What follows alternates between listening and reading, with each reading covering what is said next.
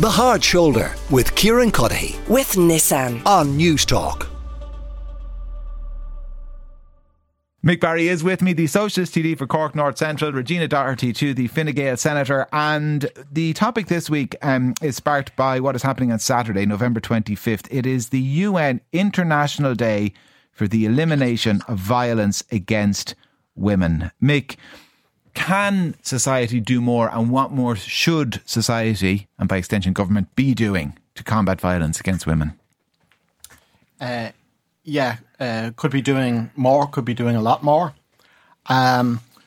So I was listening to some stuff when I was doing my preparation for this, and I noticed that there are feminist groups now who don't use the phrase violence against women. The phrase that they use is male violence against women. And I think it's a good point. It doesn't just drop down from the skies. There's a particular group in society who's perpetrating this. The education of boys and men is a big part of this.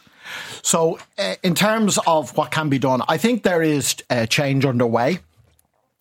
I think that a big reason for changes is the repeal movement and, offshoots of it, which have put pressure on the government to act. We saw the huge social movement after the terrible murder of Aisling Murphy last year. But there isn't near enough progress. I see that the Council of Europe have issued a report on this as regards Ireland. And they challenged the government on a number of issues. Now, I won't go into all of them now. We'll maybe a bit more time afterwards, but I will instance a few of them. First of all, they talk about funding of women's rights organisations. They talk about the need for multi-annual funding. It's a disgrace that rape crisis centres and organisations have to go and, do Christmas raffles, has to be doing Christmas fundraising socials in order to provide services. The report says that the collation of data on this issue by the state is insufficient, is disjointed and is not comparable. They say it's a disgrace. Well, they don't say it's a disgrace, but they say that it discourages victims coming forward, the fact that victims have to disclose the counselling and therapy notes in court, lots of issues with the legal system. And they talk about sentences that are lenient, suspended or conditional, indicating that violence against women is perhaps a less serious offence in the eyes of the state. Regina Doherty, as someone who has sat around that cabinet table and been a member of government with capital G, what work has been done and where are there still shortcomings? Would you accept there are? Oh yeah, come here. We wouldn't be having this conversation if there weren't, I think, very large shortcomings. And so it's an unusual conversation insofar as the government can do things and they can do a lot more. And I agree with some of the things that Mick have said, but it's a far bigger problem than just having a domestic violence bill. And so just to tell you some of the things that the government has done, this and the last one, we had a very comprehensive domestic violence bill which was passed in 2018, which did realign the severity of the laws and particularly the sentences with regard to how the crimes are actually received in society today. And I don't mean received, that's probably the wrong word, but how they're presented in society today in difference to how they would have been in the 70s, the 80s, even the 90s. In the last couple of years in this government, we've had a number of private members' bills. Brendan Howlin introduced Coco's Law, which the Minister accepted and is now law. Lisa Chambers introduced a standalone defence for stalking and strangulation. It's now law. I myself introduced a legislation to ensure character references in sexual and violent criminal cases had to be cross-examined because, as we saw only yesterday, references are still being given, and without any veracity or ability to cross-examine. And the Minister herself, to be fair to her, has set her store, much to the annoyance of some of the men in the country, around having a zero tolerance national strategy for domestic violence, and the introduction of the legislation is going through the Houses now to have a statutory agency dedicated to tackling domestic, sexual and gender-based violence. And all of that's great, right? But as Mick said, it's societies that frame people, in their actions. And until actually we change the way women and men interact, even at the most basic level, I don't know how we're going to actually change, because having the laws hasn't done much to stop and prevent people from committing the crimes. And when you look at women's aid, we've had 264 women killed, mostly by people they knew. And I thought it was very apt that Mary Cassidy said in her interviews in the last couple of weeks that it's the man in your bed that you should be worried about, as opposed to the bogeyman under the bed.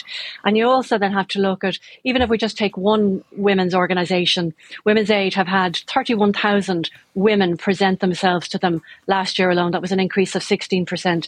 Now, mind you, Men's Aid have had a massive increase too. So there's violence increasing at a domestic level, mostly by men against women, but not exclusively so. And until we address that, and Mick is right when we talk about education, but I'm often kind of jarred when that comes to it, because the education of our boys starts in our home. And I'm a mother, I have 2 boys.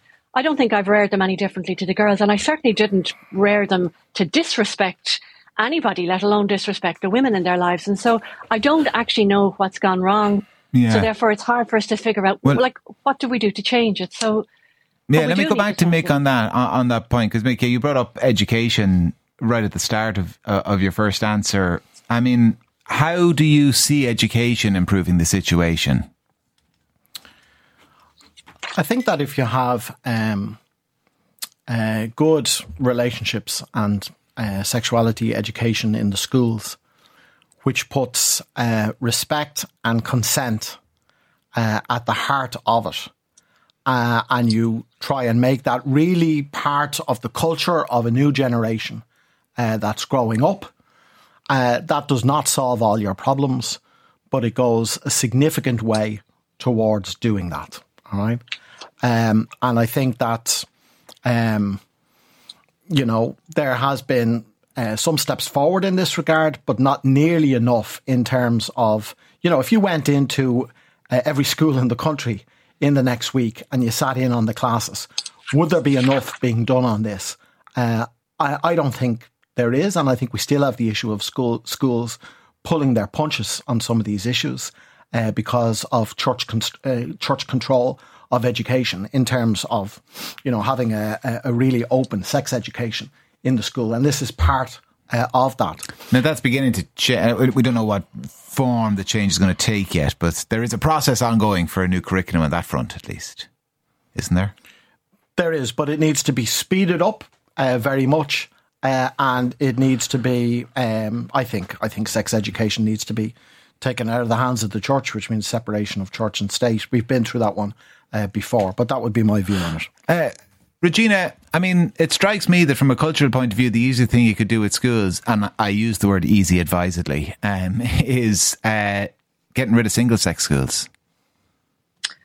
Yeah, we had this conversation. Culturally, I don't think that can be helpful, really. Well, there's lots of people who still, want to have choice in the country. But I think more and more, and you can see this, the single-sex educational school are diminishing. And we have children, or boys' schools that are now taken in girls, and girls' schools that are now taken into boys. But I think Mick has a real point, because the real challenge for all of us is to make those people who are not affected by domestic violence or sexual violence aware of it. Because most of those people who are victims of it find themselves in a position that they don't want to talk about it. And in an awful lot of cases, particularly with regard to women, they somehow feel that somehow they were responsible for it in some even small way. And the guilt of all of that is enormous around it. So we need to make it something that shouldn't be normal. We need to normalise the conversation around it. And Mick is right. Where we can start is with our children, obviously age appropriate, in our schools, and teaching them how to respect both difference, whether it's just difference of man and woman, difference of how and whom we love, and to acknowledge the reality for all of those who are lucky enough to have never experienced it, but for those people who have experienced it. But I go much worse, or much further than that.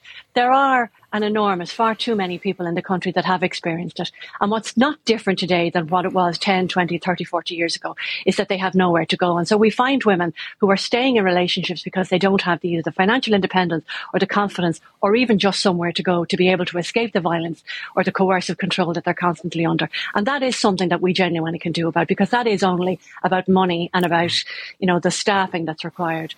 What's interesting is that the new curriculum that's in schools, that is being introduced by Norma Foley, has actually got resistance of parents groups, that they don't want us to be teaching the children the reality, of sex and violent sex in Ireland today. And I do have to commend Simon Harris, because in the last number of years in our universities, he has introduced a consent programme to educate all of our young adults as soon as they get to university or college as to what the difference between yes and no actually means. And it's not a wink or an eye.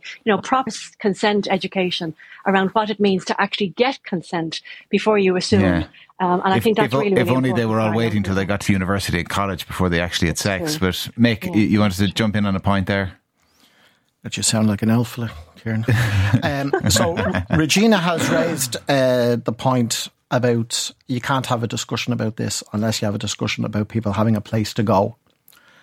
And that's very true. So I'm not going to single out this government, although I could do.